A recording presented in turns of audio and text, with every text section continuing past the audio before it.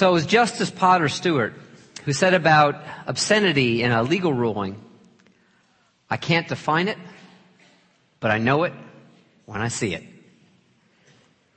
That kind of slipperiness can sometimes, in a positive way, be attached to defining spirituality. There are many words that point the way, sort of like fingers pointing to the moon, but the fingers are not themselves. The words are the best we can use to get to the basis of that reality.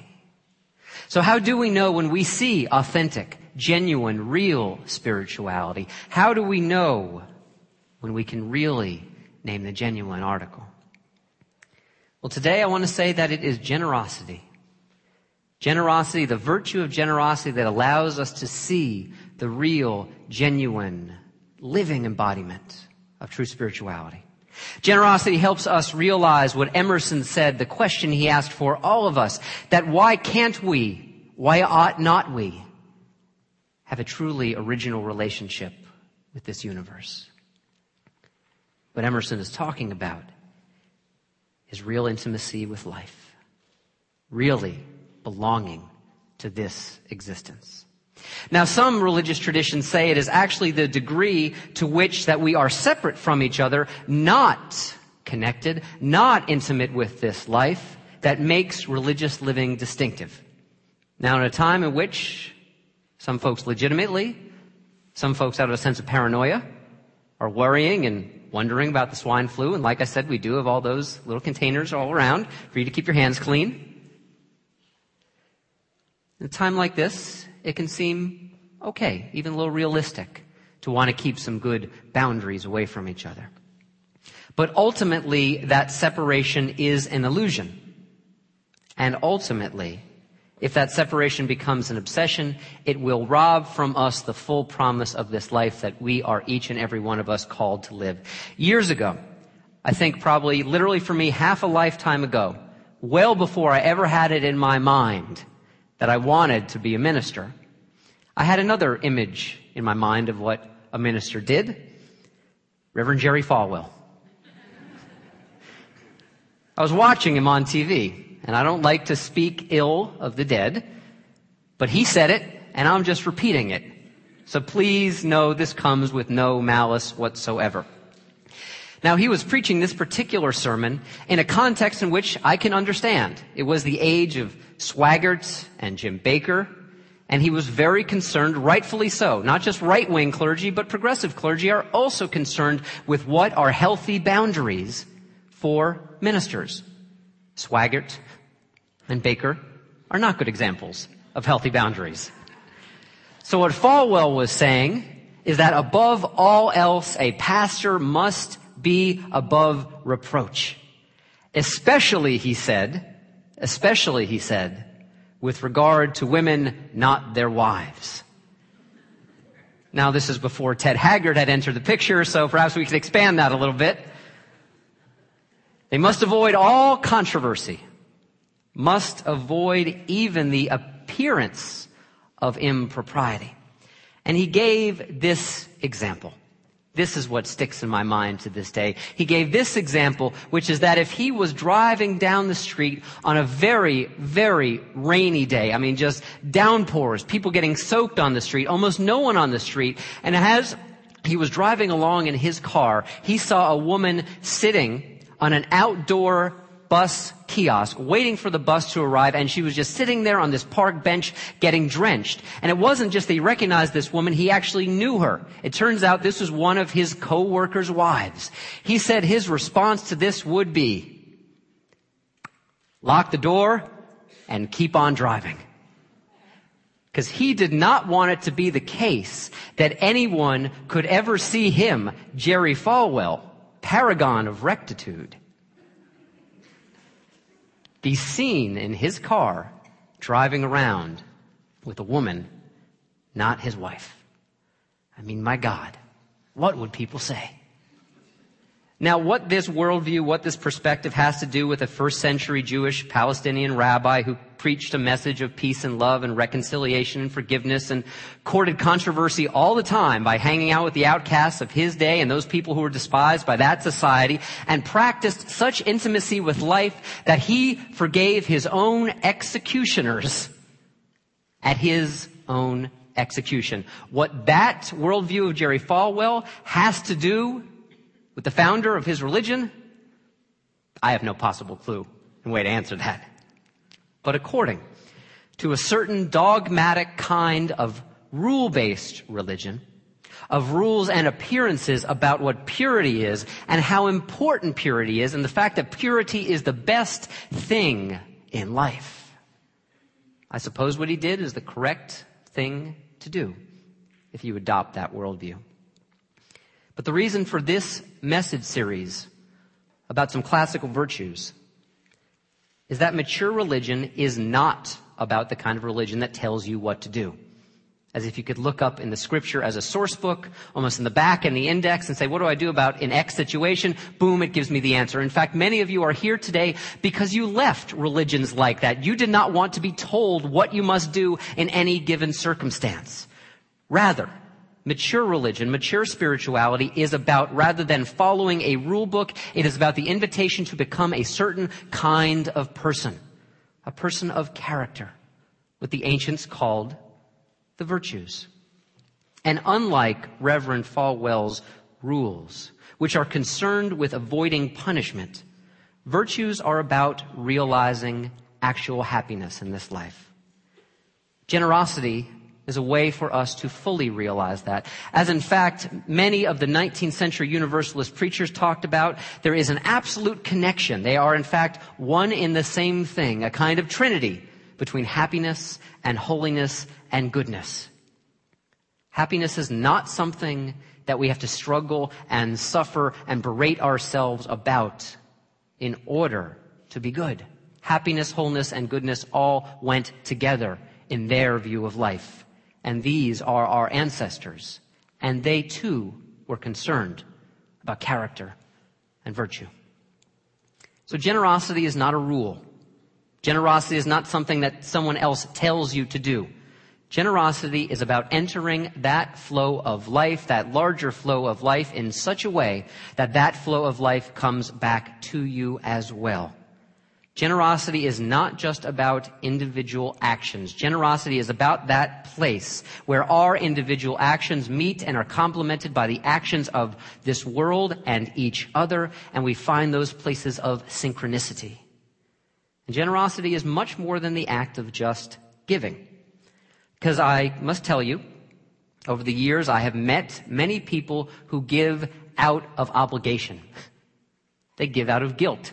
They give out of a sense of coercion, or they give out of a sense that maybe the next time they give, they will finally believe that they are good. They will have sacrificed enough. They will have crawled on their knees enough to have proven somehow that finally they are decent folks. It never quite works out that way. However,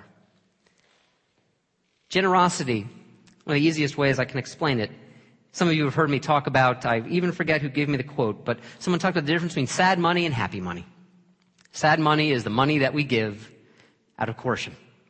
Sad money is money that someone tells us you must give in order to get X. It is not internally developed. It is externally imposed. Happy money is generous money. We give because we feel called to and because we feel connected. Now, how can we tell that our lives are generous? How can we tell that we are seeing real generosity? And this is where I want to come back to this book and we give away at the end of the service today. It is not about the money. The author, Brent Kessel, is both a yogi, a decades-long practitioner of contemplative spiritual practices that he engages in regularly, daily. He is also one of the principal partners in the Abacus Financial Group, which has hundreds of millions of dollars of other people's money in the market. Which is to say, he is deeply spiritually grounded and he is deeply financially serious. One of the frames that he uses to ask people about where they really find generosity, about how we are living a life not of scarcity and meanness and narrowness, but of abundance and joy. He describes it as the difference between the wanting mind and the heartfelt goals. I'm going to read you a list of those, but I'm going to give you an example of wanting mind as he tells it in this book. It's not about the money. He talks about a dentist who was one of his clients, who he'd had a long-standing relationship with, and this dentist had done quite well. The dentist had started with Mr. Kessel with $8 million in the market. And not too long after that, Brent Kessel was giving him a report that was going to say, you now have $10 million in the market. And he was expecting that this would be good news for this dentist. The dentist looked down in their meeting, saw his financial statement, saw his financial report, and looked up and said, I will be happy when I have $15 million in the market. That is wanting mind. The sense that when we get there, somehow, eventually, that is the place at which we can be happy. And the point of the story with the dentist is that he's not going to be happy when he has $15 million in the market. At that point, it will be $20 million in the market or $25 million in the market. Probably right now, he's got $5 million in the market, so he's probably being tested. But I want to show you this list, this typology that he gives us, Brent Kessel gives us. The wanting mind's desires are marked by this. They are predominantly self-concerned. We do not think of others when we think of our money.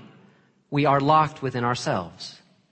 They are grandiose or omnipotent, usually requiring more financial resources than you can reasonably expect to have or an unrealistically short time frame. I will be a multimillionaire by Monday. Grandiose, unrealistic.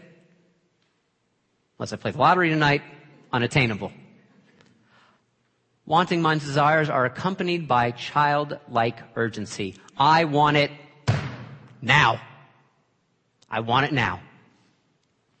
Comparative or competitive. Desires often feel like shoulds, imposed by family, friends, or culture. This is the keeping up with the Joneses. They have a new car, my neighbors. I got to get a new car because that's the only way I can be happy. And insatiable. Much like our dentist, as soon as one desire is satiated, the mind is on to the new one. This wanting mind concept is very similar to another Buddhist concept of the monkey mind. Never ever satisfied with the ground on which it occupies right now. Next slide.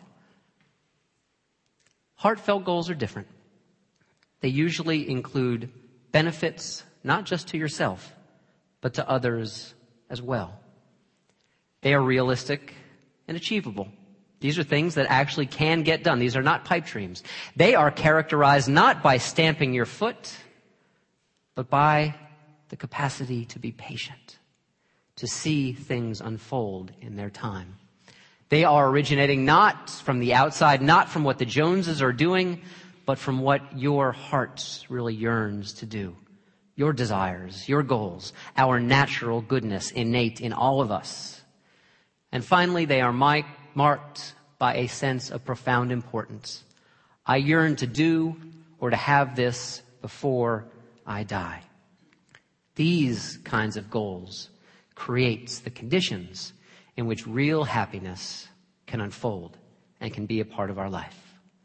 The difference truly in many ways between the wanting mind and the heartfelt goals is that wanting minds are very often all contained in the prison of our own consciousness. They are self-conscious, whereas the heartfelt goals are conscious. There's an entry into consciousness larger than just our own. So generosity, as Brent Kessel describes it, and as I agree, generosity is grounded in the experience not just of giving, but in the experience of belonging. It is moving beyond the consumer-driven question, which we all ask from time to time. I hope we just don't ask it too often, which is, what can you do for me? What can you do for me? What do you got to give me? Now, if we grow beyond that, we can start to ask the question, what can I do for you? That is moving towards more authentic giving. But I think there's a third step beyond it that really marks what true generosity is all about. It is this. It is the question, what can we do together? It is not just as much about you and me any longer. It is about an us, a sense of belonging to a reality, to a people bigger than just our own lives. Now, of course, generosity always is built upon individual acts and attitudes of generosity, individual virtue of generosity. But generosity, even more, it builds community. And generosity is, as Brent Kessel says, about much more than the money. And it is for this reason that we invite people who are members of this community to give to this community as a spiritual practice, which is to say regularly and mindfully. Because what we know in life is that what we practice, we become. Emerson said, be careful what you worship, because what you worship, you will become. And the word worship just means what we give worth to. A sort of counterexample to this, any Twilight Zone fans in the house? All right. Remember the masks? Remember the masks? Maybe you don't remember the title. It's one of my favorite really spooky episodes. It is the final night in the life of an old man, a patriarch who is dying. And he has called his son, his daughter-in-law, his 2 grandchildren to be by his side while he is dying.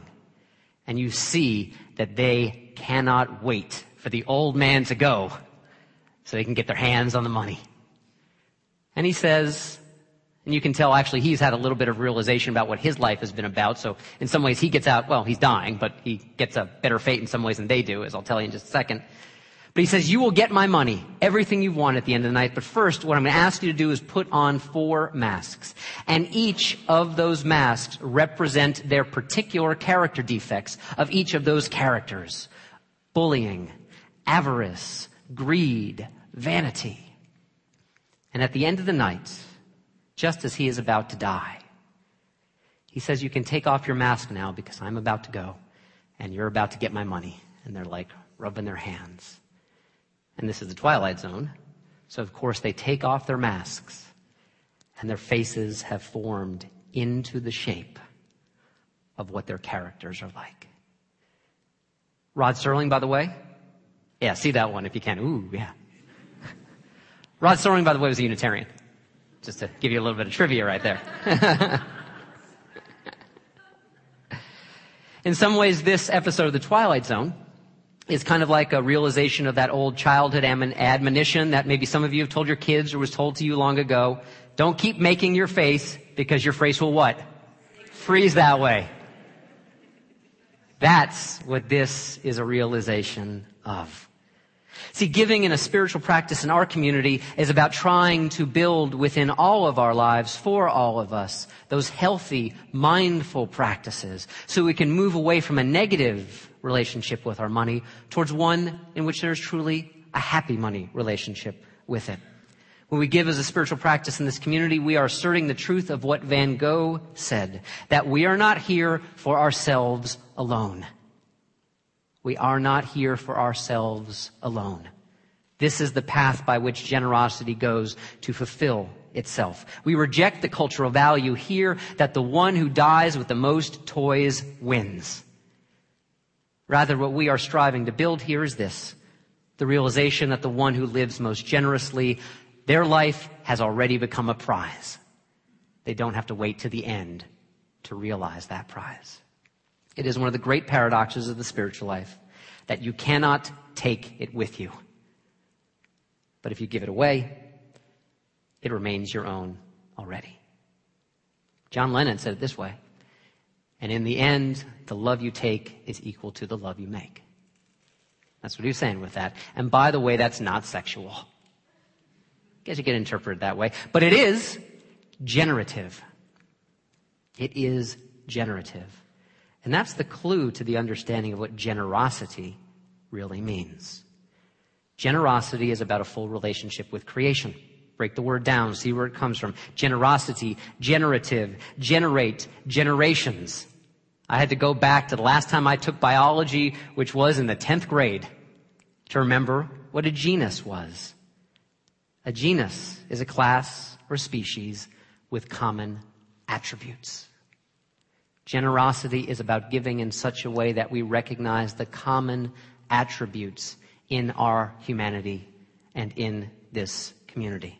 So it is not just that a generous person gives, but a generous person gives to that which they are a part. And in giving, they build that connection even deeper. This is why generosity is the surest sign of spiritual growth. Because if spirituality is about intimacy, belonging, connecting with creation, that generosity is a way of life by which we make those connections real. Not theoretical, but real. The virtue of generosity is about participating in a life bigger than just our own and being joyful because we have the privilege of doing that. And I got to tell you, I witnessed this last week, just last Wednesday at the Spectrum. It was Bruce Springsteen and the E Street Band's final show at the Spectrum. 31 shows they have done there over the years. And by the way, I've seen them at the Wachovia Center and I've seen them at the Spectrum. The Spectrum's better. It took us about 45 minutes to get to our seats because that place is hot and crowded. But that place was turned into a 17,000 person club. We weren't far off away in our seats. We were packed in and sweaty, and it felt awesome. I got to tell you, the guys are starting to get up there. Bruce, he still puts on one hell of a show. So deep, so amazingly energetic. But Clarence, the big man, he does more than 3/4 of the show sitting on a stool. He had some hip replacements a couple years ago. He can't stand for the whole thing.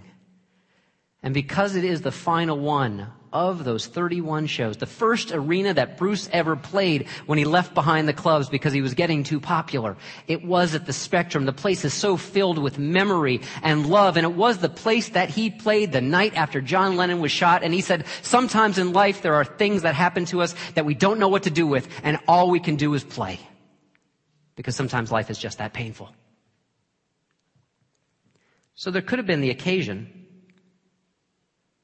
and I could have forgiven them for this, last Wednesday night, of a bunch of old guys, still really at the top of their game, but starting to know they're closer to the end than to the beginning.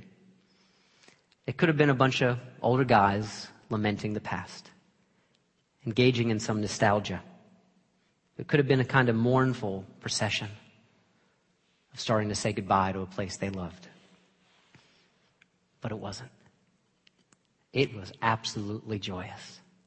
For about half the show, Max Weinberg's son, the drummer, he's going out to start the Tonight Show in L.A. with Conan. And so his 18-year-old son, Jay Weinberg, sat in on almost half those songs. And I got to tell you, that was really cool to see that young guy playing with all these old, great players. And in many ways, if you've been to Bruce shows over the years, you know he likes to sort of give a mission statement at some point throughout the concert. And it was the fourth song he did, Spirit of the Night, from his first CD ever, Greetings from Asbury Park. And Bruce likes to go into this like revivalist preacher kind of thing. And so he sort of slows the song down in the middle of it. And he says, tonight is about the spirit of love. Tonight is about the spirit of rock and roll. Tonight is about the spirits of the Spectrum. That's the mission statement for that concert. Because the thing is that in that, he went from grieving to generosity. A Bruce Springsteen and the E Street Band show is never just about the band. It's about doo-wop and Dylan. It's about Celtic foot stomping to all the way to Curtis Mayfield. Even the late, great, much missed Joe Strummer. The request from the audience was London Calling, and Bruce rocked it. And for a guy who came of age during the age of punk, that was a really cool thing for me to see. A Bruce show is not about Bruce, because he is a musical universalist. He does not care. I do not care. We in this tradition don't care about where an idea came from. We're not concerned with purity. What we're concerned with, what Bruce is concerned with, does it inspire joy? Does it take you to a place of transcendence? Does it help you sing? Does it, in the words of the song that he sang to us on Wednesday night, does it help you raise your hand and say, yes, I am a participant. I am here, it's a good thing, and shout it out that it is. He and the band and all of us there in that sweaty 17,000 person club that he turned it into, we were participating in a life larger than our own. You see, the generations come and the generations go. Buildings are built and then buildings come down. In many ways, what Bruce was doing was realizing the wisdom of the book of Ecclesiastes, which says the generations come and the generations go. And we as human beings do not have full measure of the beginning and the end. But Ecclesiastes' answer to that is generosity. The Hebrew is tashlit, which some of you might know is cast your bread upon the waters. Cast your bread upon the waters and it will be returned to you. Give away who you are and you will get back manifold. Drummers age and younger drummers come in and they keep the beat. See, once we accept that impermanence is part of everything, once we can accept that, we can still know there is the song. There is that spirit in the night that still sings to us and indeed sings our own lives. And we can recognize that through this animation of our lives, the joy, the really foundational joy is that we get to participate at all. That is the miracle. When we get to participate, when we give with love and generosity in our hands and our hearts, what we know, not just in our minds, but we know in our bones, is we are released from the hell of our own loneliness. Because we know our work will be completed by other hands and by the hands of life itself. So at the end, I got to tell you, at the end of this nearly 3-hour concert and a 6-song encore, they did a song called Kitty's Back. I think everyone in the audience was hoping he would do Rosalita, like the night before. Kitty's Back is not one of his most famous songs. And in fact, at first I thought it was an odd choice for an ending. But Kitty's Back is about a return. At the end, still there is a return. And he kept singing and singing and singing and extending for what seemed like an eternity. 10 minutes, 12 minutes, 15 minutes. I'm not going to try and sing it. But it's a bunch of whoa, oh, ohs. And it's all right. He's saying it's all right that the building is coming down because the spirit in the night is still there. It's all right. This past week I read something by a guy named Balbir Mathur, who is the head of a really neat group called Trees for Life. I'll encourage you to look that up when you get the chance. And he was capturing the spirit of what I saw in Bruce and the band this past week. Balbir said, I serve. I do the dance that I must. I plant the trees, but I am not the doer of this work. I am the facilitator. I am the instrument. I am just one part of the symphony.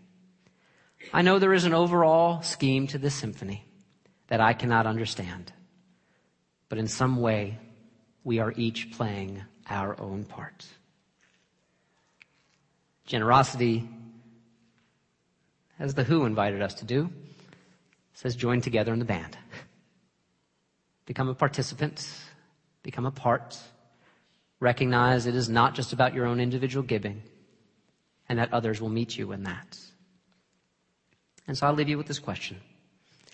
What is your part to play? But that's not enough of a question. Because at the same time that you are asking yourself, what is your part to play? Make sure that you're asking yourself this question. Am I listening to the larger symphony in which my own work takes its shape? And only because of that larger symphony, I have the privilege of playing and doing my dance in the first place. Amen. May you live in blessing. Let's pray together.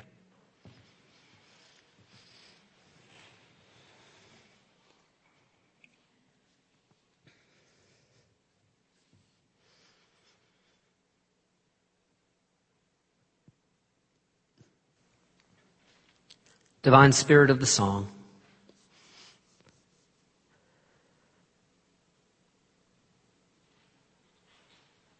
the ground of being from which all orchestras and all symphonies spring. May our capacity be, this day and in days to come, that we may know the sound of our song, the notes in our chords, and the harmony to which we are called to be a part. May our lives be generous, not just our hands, not just our thoughts, but may our whole lives be generous, so that our whole lives can be an offering back to this life in love. Amen.